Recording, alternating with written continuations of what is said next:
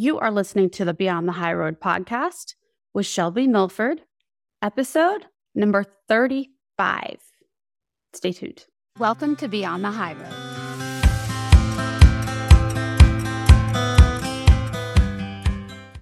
Y'all, can you believe it's been 35 episodes? When I said it just now, I was like, oh my gosh, just feels like, I don't know, seems like a lot. I guess it has been, let's see, we're in June. This is the 8th month. Wow, you guys, 35 plus a couple bonus episodes, I think. You know, there was a time not so long ago that I was super down on myself. Okay. This was like coming out of the depression a few years back.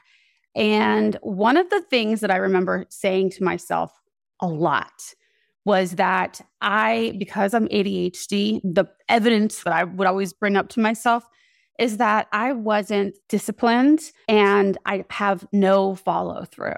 I was convinced that I was not the type of person that had the discipline to stick with something for an extended period of time. So I didn't ever commit to doing things for an extended period of time because I thought, oh, well, if I never did it before, then I wasn't going to be able to create it now, right? Or then. It's funny, the kinds of things that we speak over ourselves.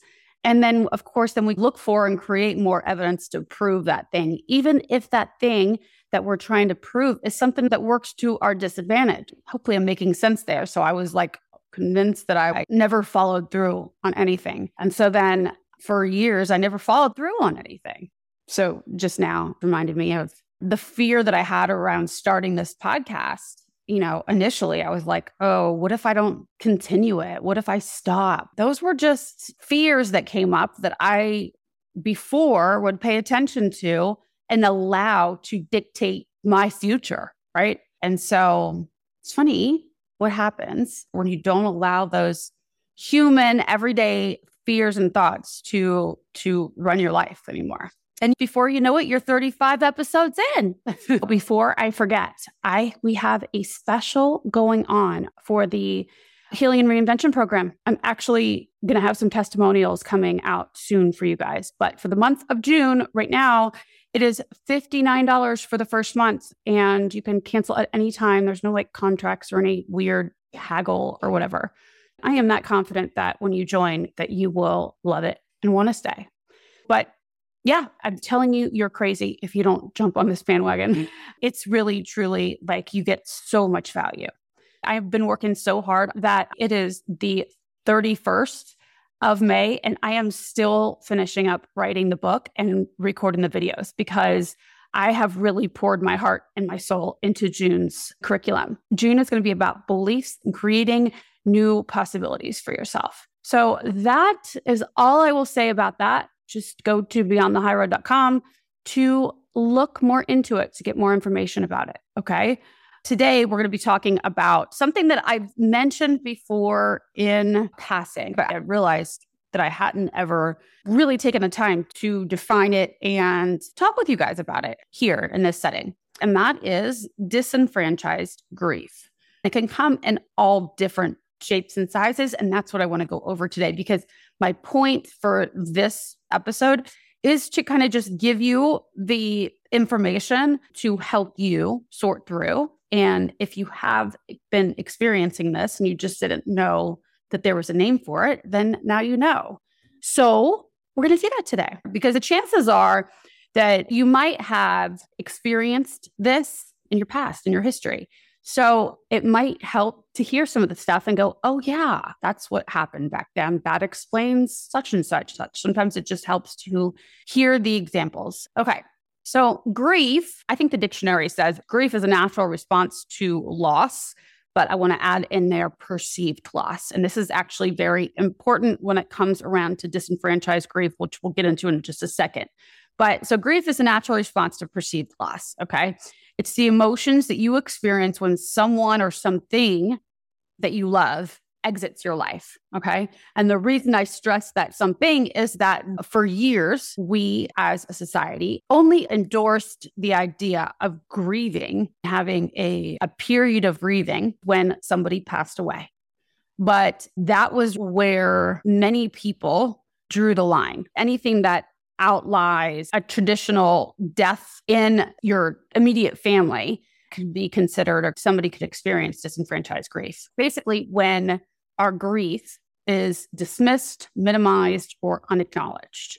This term came about back, I don't know, decades ago, I think like in the 80s, by a guy named Doka, D-O-K-A. He was a professor. He taught grief. He was teaching a class and they were talking about types of grief. And one of his students raised their hand in class. And she said, you should try going through grief of your ex-husband. And he was so interested in what she had to say that he made a study out of it and came up with the term disenfranchised grief. And what she was talking about, his students at the time, I hope I'm getting this right, it's been some time, she had divorced a guy due to an extramarital affair he was having with their neighbor or her best friend or somebody like that. And those two went on to get married. So husband went and got married to the neighbor, best friend, whoever, and they had a relationship. And then like within a matter of 2 years, her now ex-husband dropped dead from a heart attack. Okay. But she really hadn't fully gotten over being with this man that she was married to for like over 20 years or something. Then he just passed away. And so she experienced disenfranchised grief because she'd already divorced him. So people sort of dismissed her feelings of grief that she had about it. So that was the start of the term. As alienated parents, we also experience, many of us, most of us, dare I say all of us, experience disenfranchised grief in our own way. DACA defines disenfranchised grief as when a person experiences a loss that is not openly acknowledged, socially supported, or publicly mourned. Okay, so somebody can go through a perceived loss that may not be recognized by the public or by the people in your community as a valid loss, one that warrants your grieving. When this happens, it can prolong the duration of said grief, and it can also intensify the effects or the symptoms of grief. Of course, until you have the knowledge, the awareness about what is happening with you and how you can help yourself through this process. And I'll share it towards the end, but we can also perpetuate or sort of instigate the disenfranchisement of our own selves in the grief. So as long as you are helping to support your own self, this does not have to be a problem or an issue for you. So there are all different shapes and sizes of disenfranchised grief, meaning that like it can happen for many different reasons. Miscarriages is among the top, okay?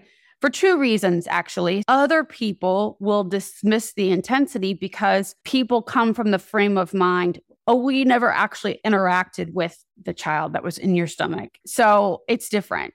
It's not the same as losing a child who you've parented for however many years. So people definitely minimize the loss that both a mom and a dad can feel when it comes to a miscarriage. And then also because miscarriages, they're like a private affair, people don't know how to address the issue with the person who's had the miscarriage. Another one is pet loss. It's becoming more accepted these days. People are much more in tune and realize that our pets are often perceived as another family member. So people are a bit more compassionate with this in very recent years, but still, this is one that I think still from a social standpoint, people just tend to minimize a little bit.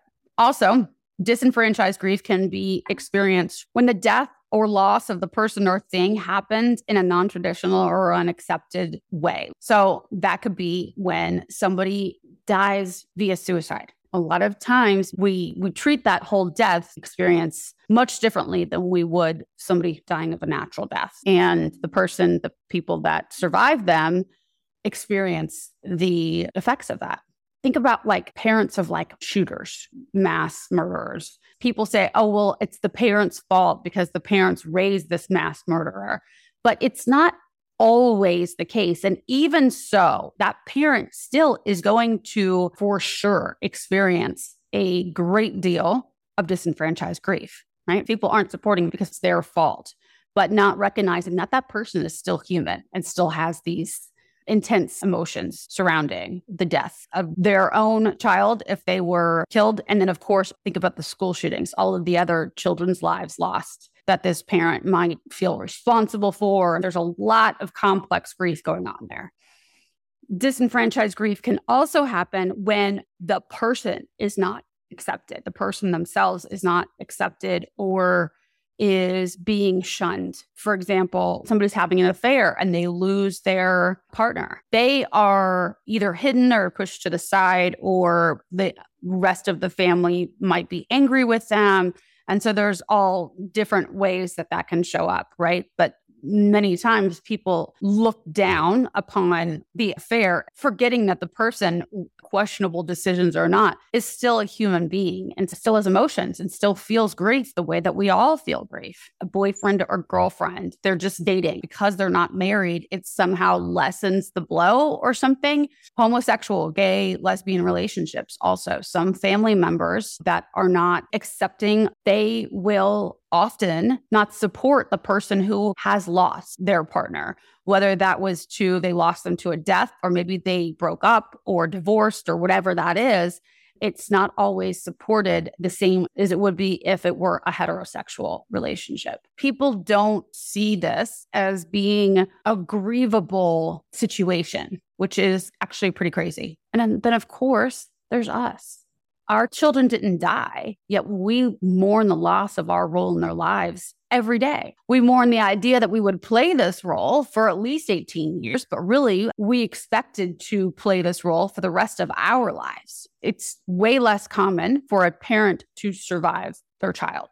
Usually the children will see their parents pass away for obvious reasons, right? My brother passed away some years ago and my mom is still grieving. She goes to the cemetery still on a very regular basis. The grieving process there is just, it's so intense, right? A parent never thinks they're going to survive their child. And when it happens, it's just the shock, learning to accept that the parent knows a world in which their own child is not in.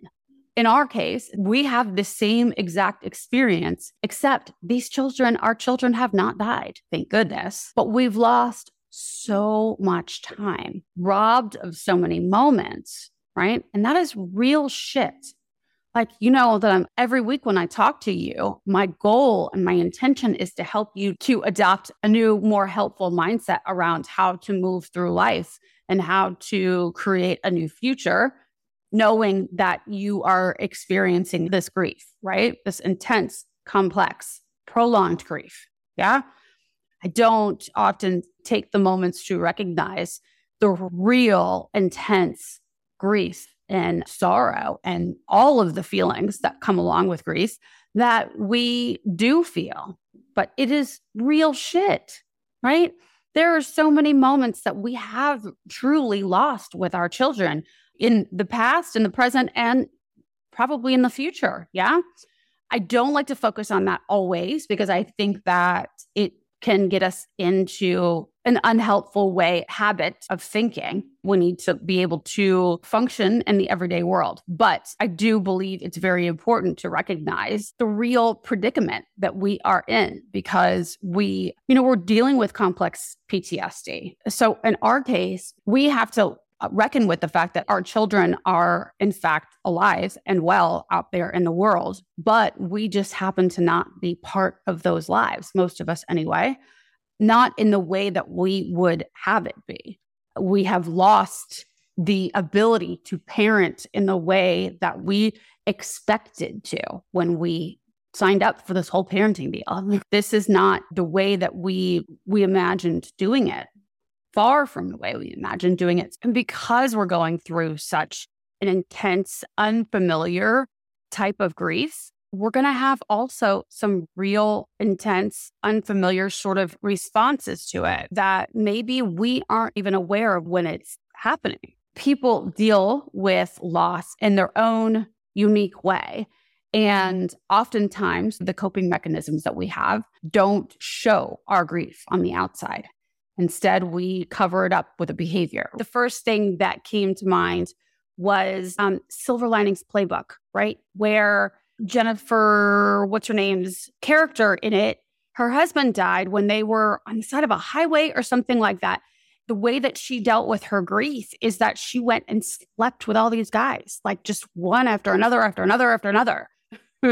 I'm not comparing us to that or me to that, but it's so typical for us when we're going through a period of grief and loss that we cover it up by numbing ourselves with some other kind of behavior. And so in this case, it was with sex, with guys, but we can do it in all sorts of ways. So the manner in which people grieve is not socially acceptable to whoever the audience, if you will, is. People may not like or are uncomfortable with the way a person chooses to grieve. And many times, the person who is grieving doesn't even know that they're grieving. That is a very common experience, is that they're still sort of in a denial or not fully aware of what's going on. Even just going out and seemingly having fun out in public and laughing and carrying on with your own life, people will make their own assumptions and then minimize the actual effects on you or the person grieving, right? And so then they'll be like, oh, well, they seem to be doing fine, so that it must not be bothering them so much. And the onlookers aren't really taking into consideration that how the person is acting most often has no reflection on how they are feeling on the inside. People want to put people in boxes. We want to sort and put things in categories. This is the way that our brain organizes things. So it makes sense that this happens. When we are grieving the loss of the time with our child, right? We're grieving people wanting to categorize and wanting to make sense of it all will look at us and be like, oh, well, they must have done something awful if they've lost their kid or if their kid is rejecting them or whatever they're saying, right? They want to make sense of it. People want to be able to put anything in a box and shut it and tie it up into a bow and be done with it. That's the way the brain works. It's not necessarily the person who is trying to demonize or put you in a box. We just want to explain things to ourselves. We want to put it to bed and move along. The problem with that is, though, on our side of things, when they fault you for, in this case, your situation of alienation, then they also oftentimes will deem it not necessary for you to grieve, for you to be sad. I like to think that most people aren't doing that to be cruel. I think that just people don't understand how the brain works and really what they're choosing. It's just the easiest choice. So they will look at us and be like, oh, well, it's their fault anyway. So if they didn't want that to happen, then they shouldn't have done this stuff. And so then they have no tolerance and don't expect us to need to grieve. And they couldn't be further from the truth. So we don't have the right to grieve. But then when we do act out of the norm for what grieving should look like, then they also have a problem with that, right? So it's a contradiction. And they're like, well, why are they acting like that if they said that they were so upset? And so they're judging in a contradictory sort of way. Most of the time, they're not doing it for the purpose of hurting you or being intolerant. What they don't know is that the reason that you could be seemingly continuing on with life or out partying or sleeping around like Jennifer Lawrence's character, that the reason that you might be doing that is as a direct result of the grief and the loss and the stress response that you might still be going through, right? They're not aware that this is a coping mechanism of yours, right? Which at least if I knew that was happening with somebody, I think that to me would warrant extra understanding and extra compassion. Like for me, the alienating strategies began pretty early on.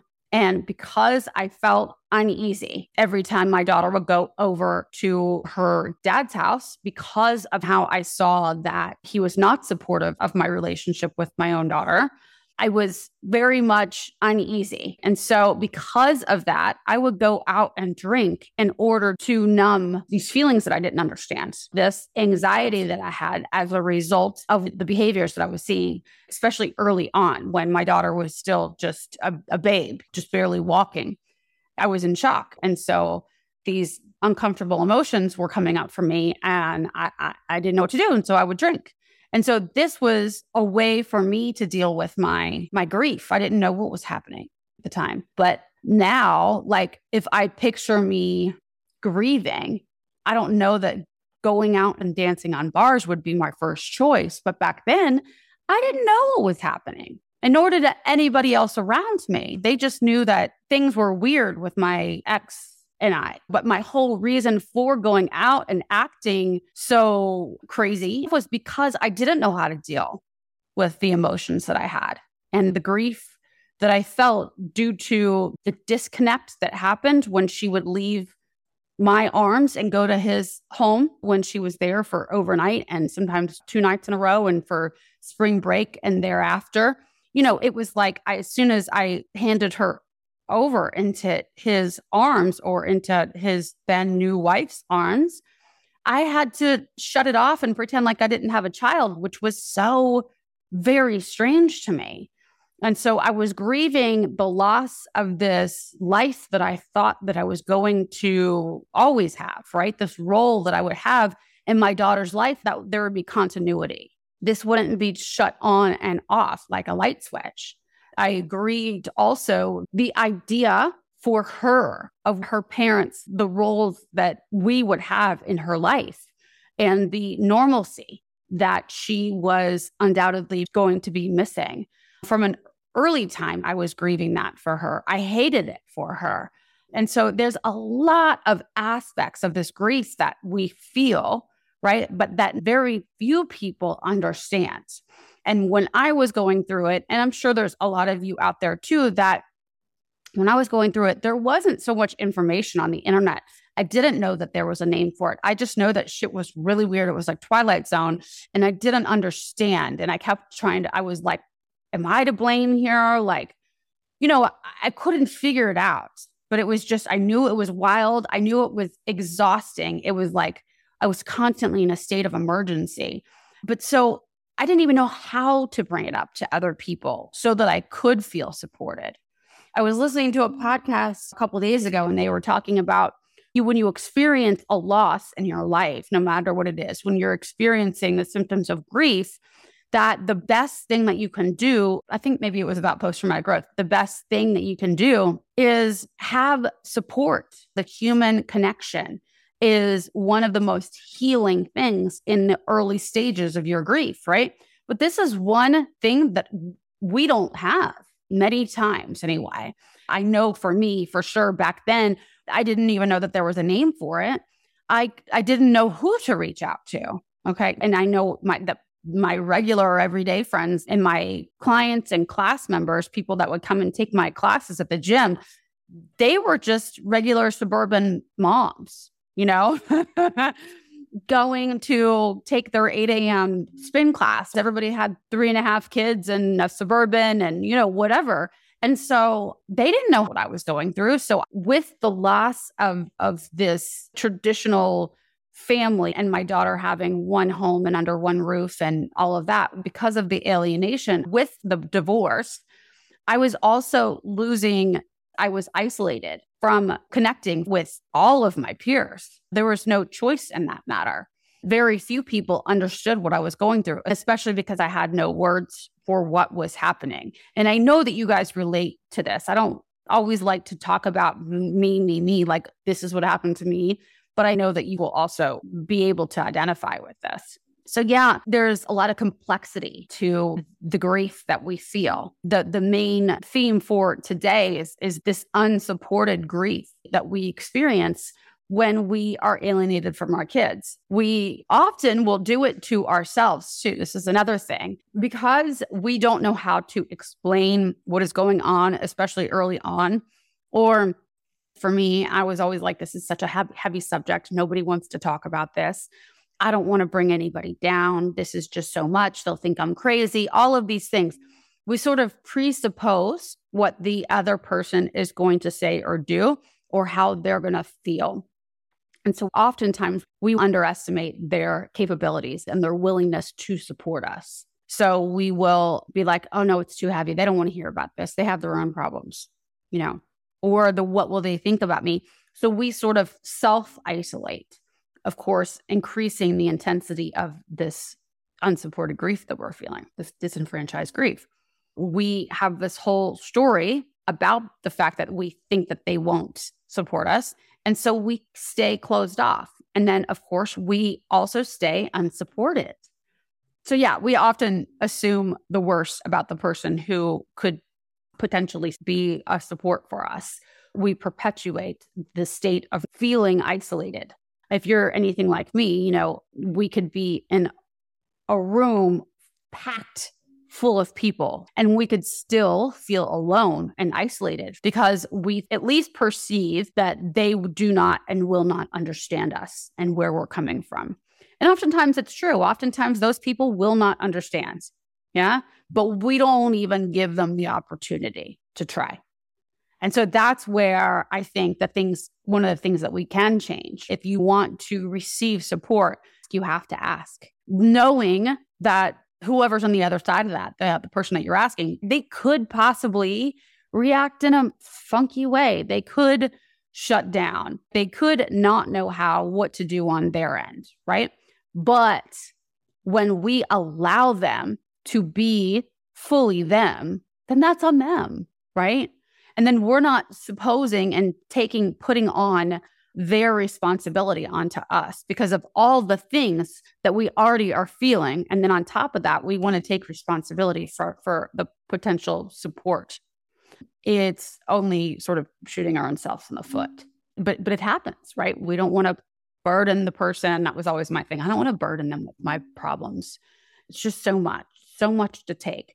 And because once you start explaining, it's like diarrhea. Like back then, I know I felt like I needed to over-explain and make sure that I laid my case out perfectly so they would understand and all of that too. When you do that, you are literally trying to play their role too. Like you're over here and then you're coming over here and trying to play their role and then come back over here.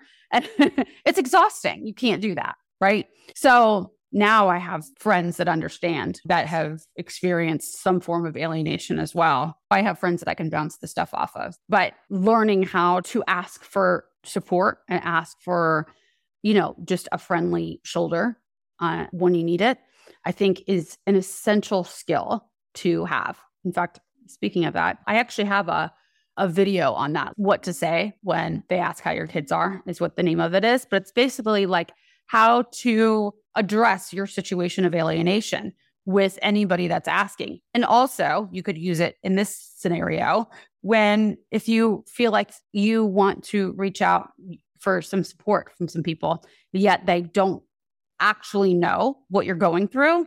I'll put the link in the show notes so that you can watch it. It's been a few years ago that I made the video, but it's still, the information's all valuable. And there's a little website you can send the people to. It's actually great. So just a little resource for you. My moral of the story there was learn to ask for support when you need it.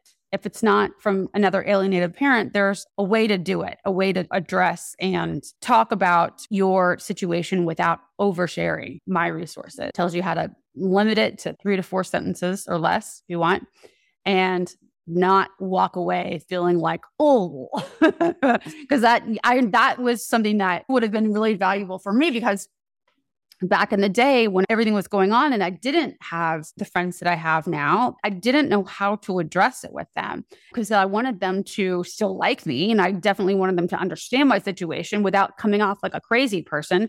I didn't know how to do it. And I would always end up walking away from the conversation like, oh, so that's why I made the video for people. Yeah. So we can cause the unsupported grief for our own selves without even really intending to do that, because we're trying to care for the person that could be the potential support for us. So one thing I didn't visit was why others dismiss us, right? Why the disenfranchised grief happens. Other people sometimes will dismiss the experience of grief because sometimes people do it their own coping mechanism for a few reasons. But one of them, because if they allow themselves to open up to this idea that you're grieving, they'll have to recognize the grief for themselves. And that is scary for them. They don't know how to deal with it, and it makes them super uncomfortable. People don't want to open themselves up to that because they think that they are becoming vulnerable by addressing or acknowledging the loss that a person is experiencing, right?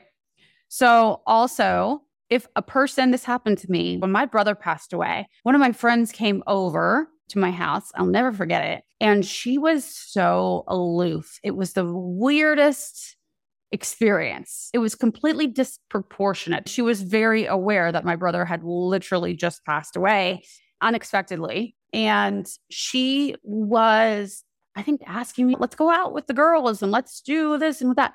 And it came off to me very insensitive. But I didn't even say it because I think I was still in a state of shock and all the things. I was, in the middle of grief. But it was so odd to me. Like for a couple weeks afterwards, I was like, why does she act this way? And then I asked her if she'd ever lost anybody close to her, and she hadn't. She had no clue what I was going through. And for whatever reason, she didn't even really consider how that might feel for her. So some people dismiss your grief because they've never experienced any of those kinds of hardships, or if they have, they did not deal with them themselves. And they are fearful that if they open themselves up to the grief that you are feeling, then in turn, that would force them to look at their own situation. Also, others will dismiss any grief that you might be feeling because they think that by addressing it or acknowledging it to you, that it will cause you more pain. This is very, very common. So they just figure if they don't mention it, then they're not hurting you. My dad does this often with me. And I know it's not something that he's intentionally trying to be insensitive about, you know what I'm saying? But it comes off very insensitive. I've never really told him that, but it's true. It comes off very insensitive when somebody just approaches you when they know that you are grieving and they just pretend like it's not happening, right? Many people do this, and it has nothing to do with you or their feelings about you. They are doing this because they themselves do not know how to deal with the possible awkwardness. They say it like, oh, I didn't want to cause you any pain. But really, most of the time, it's that they didn't want to feel the awkwardness, right? And they think by bringing it up to you, some people think, oh, I just didn't want to, bring it back up, as if you can forget about it, right? Especially when it comes to your situation of alienation. It's not like you're going to wake up one day and forget that your child isn't there. But I don't know that they think so rationally about it. Like my dad will do this where he will she's getting to a good spot right now. Bringing it up would only bring her down. And in fact, the opposite is true. Bringing it up, the story I would tell myself is that my dad cares and that he's checking in. But in his mind, he thinks, oh, I don't want to bring her down. So that is some of the insight anyway, or the thoughts that I have about disenfranchised grief. But yes, this is something that we as alienated parents, when alienation strategies begin, I kind of feel like also you get your disenfranchised grief card handed to you at the same time. In summary, people from the outside judge how much or little loss you felt, and therefore grief you should feel as a result. And nobody can do that. Your grief, however you experience it, is unique to you, and it matters. It really fucking matters. Your grief is yours, and nobody can tell you how to feel it, for how long to feel it, for how intense to feel it, to how little, what you should do with it, how you should behave when you're feeling it. Nobody can tell you. You are the only one that can determine what your grief looks like. And that may change on a daily, sometimes minutely basis, right? There is no rhyme or reason or rules to follow when it comes to the way that you feel your grief, or how long your healing takes, or whatever. So yeah, I do want to say that the one thing, like I mentioned before, the one thing that you can control is your ability to reach out and get support, request support when you need it. It's like the number one resource for people that are going through grief, that have come from a traumatic event, is to have human connection, have the experience of being able to share with and talk with other people about what is going on, and have those people, even if they have never experienced it before, just knowing that they are there and somebody to share with plays an integral part in your healing. Knowing that you aren't isolated from the world. And even if the person that you're sharing with and connecting with hasn't exactly had the experience and dealt with alienation, they have had isolated maybe experiences that they can relate to with regard to the aspects of alienation. Everybody's been bullied before, I'm sure. Everybody out there has felt betrayed before. People have been scared for their children before. There are lots of individual things that people have felt in their own ways and can relate to. So the person across from you, or the person that you are relying on for support or asking to support you, does not have to be somebody that has experienced alienation, and they don't have to understand all the aspects of the experiences that you've gone through in order to be a support for you. And so I guess my message here is just to not underestimate the person or the people that you choose to include in your healing process. Okay? We are already short of so much in the suffering in so many ways. Don't let yourself be one of the reasons why. Don't hold your own self back. Okay? Is my point. So your grief, you experience it however you want. It's unique to you, and there is nothing wrong with how you're doing it. And that is all I have for you guys. So I hope you enjoyed. And please, if you haven't already, if you love what you're hearing, I would love it if you would rate and review. It helps other parents like you and I to find us. And if you're finding relief in it, I'm hoping that they do too. Okay. You guys have a great week. Thanks so much for listening today, guys. I'm honored that you chose to share your time with me. If you like what you've been hearing and you want more, come join me in the new monthly membership, where we take the concepts that you hear about here, and using a logical framework, you learn to apply them to your specific situations, upgrading your thoughts and your life, even while experiencing the grief of alienation. For more information, go to beyondthehighroad.com. See you soon.